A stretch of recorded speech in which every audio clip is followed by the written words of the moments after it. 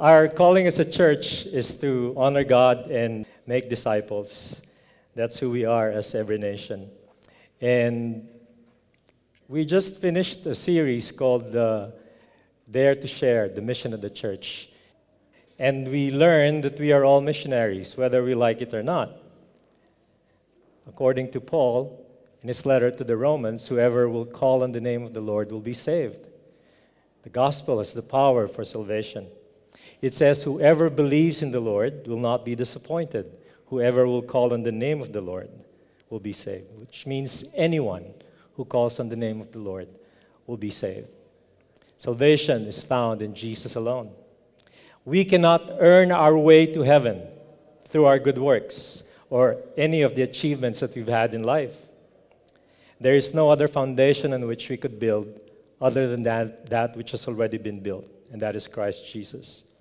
This is the gospel, the good news of salvation that is found in Jesus alone.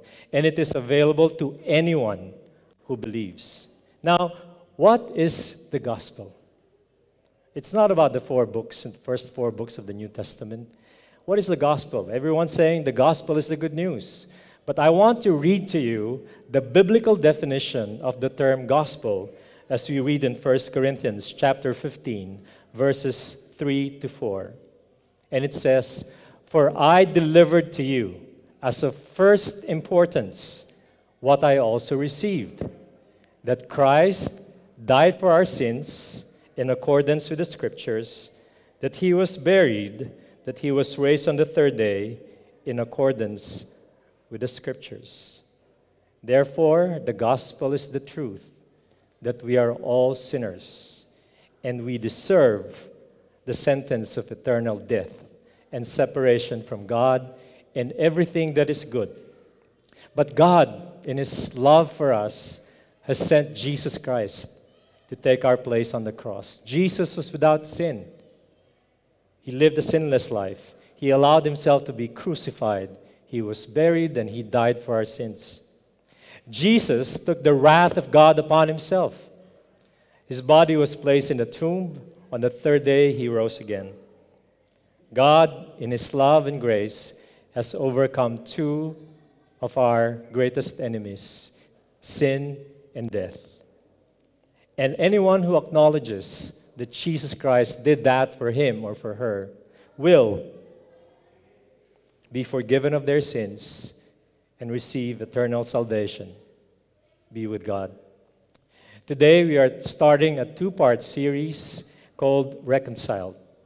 To be reconciled means to be restored into agreement or to be in harmony, to be at peace with. In this series, we will talk about two things, very important things. The first, we need to be reconciled to God. Number two, we need to be reconciled to one another. What is the message of the gospel? What really happened on the cross? Many people have heard Christians say, Christ died for your sins. But they don't have any idea what that means. No one in this room can stand up and say that he or she is not a sinner. The Bible says all of us have sinned and have fallen short of God's glory. And the Bible also says the wages of sin is death. There are three kinds of death. First is physical death. Second, spiritual death. And the third is eternal death. When Adam and Eve disobeyed God, they didn't die physically immediately. They still lived for hundreds of years, but they died spiritually. They died spiritually. They were no longer able to relate to God the way they used to. Eventually, they died a physical death. The wages that sin brings, that the Bible is talking about, is eternal death. And this is our complete eternal separation from God. The Bible says because of our sin, we were separated. We were alienated from God. And this is not just about physical separation. It's even more serious than that. The separation that we have from God is a moral separation. We are sinners and He's a holy God. We are far off from Him because of our sin. You know, Bing and I have been married for 31 years and going on our 32nd on December 13. I got it wrong yesterday. I said December 12. I was in trouble. December 13, yes. And, and there have been times in those years, as you very well know, if you've been married that long, there are times when you don't see each other eye to eye, right? And we would have an argument, and every time we would have an argument, I would feel restless. I don't know if you feel that way. If you had an argument with your spouse, you feel restless. I feel like there's some sort of wall that separated us, and it just drains the energy out of me. I just don't feel like doing anything that entire day. I'm saying this because this is nothing compared with the kind of separation that we have with God because of our sin. This kind of separation cannot be remedied by flowers or sweet words or an honest apology, peace offering, or good works. The message of the gospel is the message of reconciliation. But there is nothing in our own power that we can do for us to be reconciled back to God. Jesus on the cross took upon Himself the wrath of God, and He became the ultimate sacrifice for the forgiveness of our sins. It is by the blood that was shed on the cross that our sins have been forgiven. In Ephesians chapter 2, verse 13, we read, "But now in Christ Jesus, you who were once far off have been brought near by the blood of Christ." Where were you before you met Christ? We were far off. We were disconnected from Him. We were living according to our own desires, the lust of the flesh, the lust of the eyes. But because of the blood of Jesus, which was shed on the cross, when the greatest manifestation of love was for all creation to witness, we have been brought near, as the Bible says, reconciled to the Father.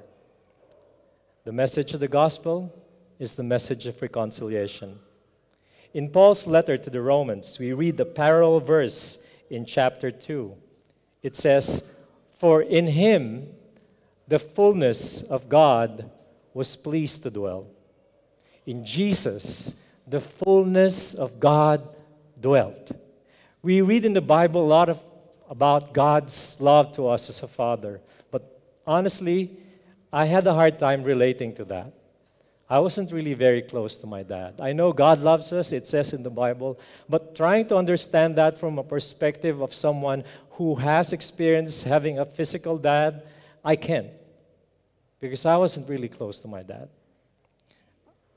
Our first daughter, Katrina, came out, and then Ange. I was praying for a girl, then Carlene came out, and then I said, "God, one more," and then Mickey came out. So I've got 4 girls. And now Noah. Well, Noah's over there playing, and he's celebrating his second birthday. And every time I carry him, I always tell God, I never really had this with my dad. Never really felt it. But imagine, God so loved you and me that He was willing to send His Son to die on the cross. You can just imagine how God felt when Jesus was being nailed on the cross. He knew that His Son would be suffering. I can only relate to that from an emotion of a human being, seeing my Son being crucified. For who? For people who do not deserve it.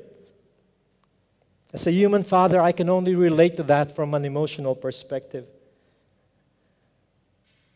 Christ died for someone like me, completely undeserving of His love and kindness. Why did God allow His Son to bear it? The answer is simple. He loves us. He just loves us so much. He wants us to be reconciled to Him. In the next verse, we read, "And through Him, through Jesus Christ, to reconcile to Himself all things, whether on earth or in heaven, making peace by the blood of His cross. And you, who were once alienated, separated, hostile in mind, doing evil deeds, He has now reconciled in His body of flesh by His death in order to present you holy, blameless, and above reproach before God. If indeed you continue in the faith, stable and steadfast, not shifting from the hope of the gospel that you have heard. Is it really possible to be eternally separated from God? The answer is yes. The wages of our sin is death. Think about this. If God was just a God of justice, then there would be no necessity for Jesus. But since God is a God of justice and a God of mercy and grace, then Jesus is absolutely essential. Jesus took on the full wrath of God on the cross to deliver us to the fullness of God's grace. To reject Jesus means to take on the fullness of the justice of God and to reject His grace. I honestly don't know how the house of eternal separation that the Bible is talking about. But I know God's judgment is something that we cannot just brush off or sweep under the rug and pretend that it's not going to affect us, that we're not going to face God one day. The stakes are so high that God had to send Jesus to rescue us from that. There is heaven. It's real. There is hell. It's real. And they are both eternal. The life we live now is for an eternity later. This is the reason why we have to make up our mind now on what kind of relationship we should have with Jesus. We all have been given this lifetime to make a decision on whether to serve your own desires, to serve the world, or serve Jesus. Jesus is so key, so central, so important in the gospel story. He's so crucial to the Christian faith. He says He's the way, the truth, and the life. No one comes to the Father except through Him. He is the only way for us to escape the judgment of God. He reconciles us to God so we can have a relationship with Him. What is our life all about? You've been working all your life. Some of you have retired already. Some of you are just starting to build a career, establish some form of business or something that you would want to be proud of when you grow old. Life is not about how good or how good a Christian you would look like on the outside. Being good is something that we can achieve. Being a good Christian is something that we can aspire for. It could even be something that could easily be faked by a lot of Christians. Our life is not only about what people see on the outside or what we have achieved. Our life, more importantly, is about the relationship that we have with Jesus. Because the kind of relationship we have with Jesus will set the tone for all the other relationships you will have in your life. It will set the tone for how you will live your life and who you would live your life for. Let me ask you this. Be honest. What is your relationship with Jesus like right now? What kind of relationship do you have with Him? Is it like the morning thing when you pray and the evening thing when you say, "Thank you, Lord"? Is it just that? What kind of relationship do you have with Christ? But before you answer this, I'd like to ask you a question. I'd like you to think about this. Think about a person who has offended you in the past, someone who has done you wrong.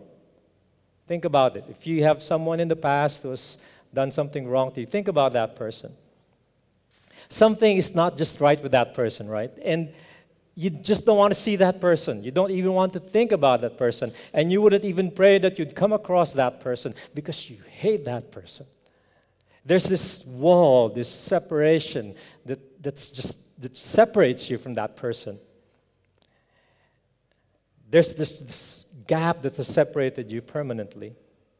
Now think about your relationship with God. Maybe you feel like you've done something wrong in the past and that you don't deserve to be close to God. Maybe you've done something that was not pleasing to Him, and you feel guilty about it. You feel alienated from God. You feel that you're distant from Him because of that. Why? Because we were once hostile in our thoughts and evil in our deeds, according to the Bible. The Bible says we were all once like this. We were separated and alienated from God because of our rebellion and our disobedience.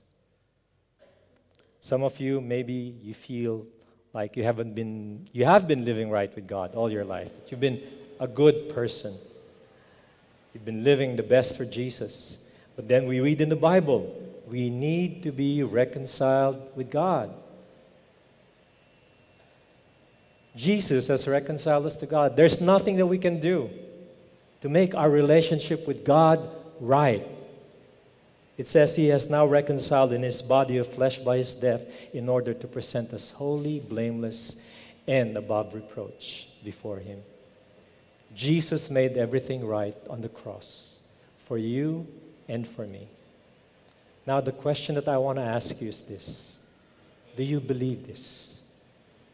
Do you believe that Jesus died on the cross for you? Do you believe that by the blood of Jesus that was shed on the cross, you have been brought near to God? That Christ came so that we may be right with the Father. You know, on our own, we would choose to rebel against God. That's our sinful nature. But it is God's desire for us to be reconciled with Him. In 2 Corinthians chapter 5, verses 17 to 18, it says, "Therefore, if anyone is in Christ, the new creation has come, the old has gone, the new is here. All this is from God, who reconciled us to Himself through Christ and gave us the ministry of reconciliation." Reconciliation is by the will of God. And reconciliation can only happen if the person offended is willing to forgive. Reconciliation is by an act of forgiveness. We read in the following verse that God was reconciling the world to Himself through Christ, not counting people's sins against them. And He has committed us to the message of reconciliation. God is reconciling us to Himself through Jesus Christ. He's not looking at your sins. He's not counting our sins against us. The Bible says, "Yet while we were sinners, Christ died for us." I just want you to think about this. One day, you and I will come face to face with God. Whether you believe it or don't, we will. And we will come before Him, not driving our fancy car. He wouldn't come to our nice, fancy home retreat house in the Bahamas or wherever. You won't be taking with you your credentials, your bank certificates, your investment portfolio, or your bank statements or shares of stocks when you face Him. You will stand before God, and nothing that you have worked for in this lifetime would matter. Nothing that you have achieved in this lifetime would matter. Not even the person sitting beside you, the most important relationships in your life wouldn't matter. Because at the end of the day, when you are about to give your last breath, the only thing that matters is your relationship with Jesus Christ. The only thing that matters is that if you have allowed yourself to be reconciled to God through Jesus Christ. One day we will come face to face with our Creator. And if we give our life to Jesus, Jesus can stand alongside with us and say, "Heavenly Father, I present to you this man, holy, blameless, and beyond reproach." Not because of what we have done, but because of what Christ has done on the cross. We always say there is no place like home. But the place that you go home to right now is not the place, not the home I'm talking about. Jesus said in John chapter 14, verse 3, "I will go and prepare a place for you. And I will come back and take you with me there.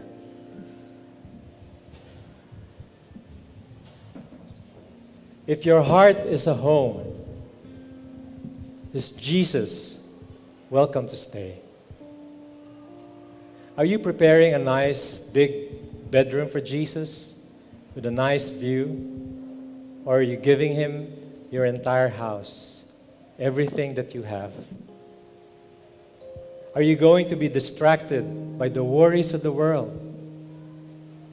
Or are you just going to long for his presence every single moment of your life? Will you allow Jesus to be the stillness when your heart is longing for peace? Would you allow him to be your sanity when war is breaking in your minds? Today, we are given the opportunity. No, not to make things right. We can't do that. Today, we are given the opportunity to have a relationship with the one who can make things right. We are given the opportunity today to open our hearts to Jesus and allow him to reconcile us to the Father. The person seated beside you right now might be the very and the most important person in your life. And we will have more meaningful relationships along this journey we call life. But the most important relationship you will ever have is your relationship with Jesus. With the very last breath that we will ever take in this lifetime, it is only the relationship that matters. Let's pray. Let's bow down our heads. Heavenly Father, I have not much to give you, but I give you everything that I have. I want to have more of you in my life and less of myself. May I long for your presence in every situation that I face. May I long for your peace in every worry that I have in my heart. Lord, may you always be near me. Lord, have your way in my life, and let me rest in your love and your mercy every day. Lord, I surrender to you every bitterness and unforgiveness that I have in my heart.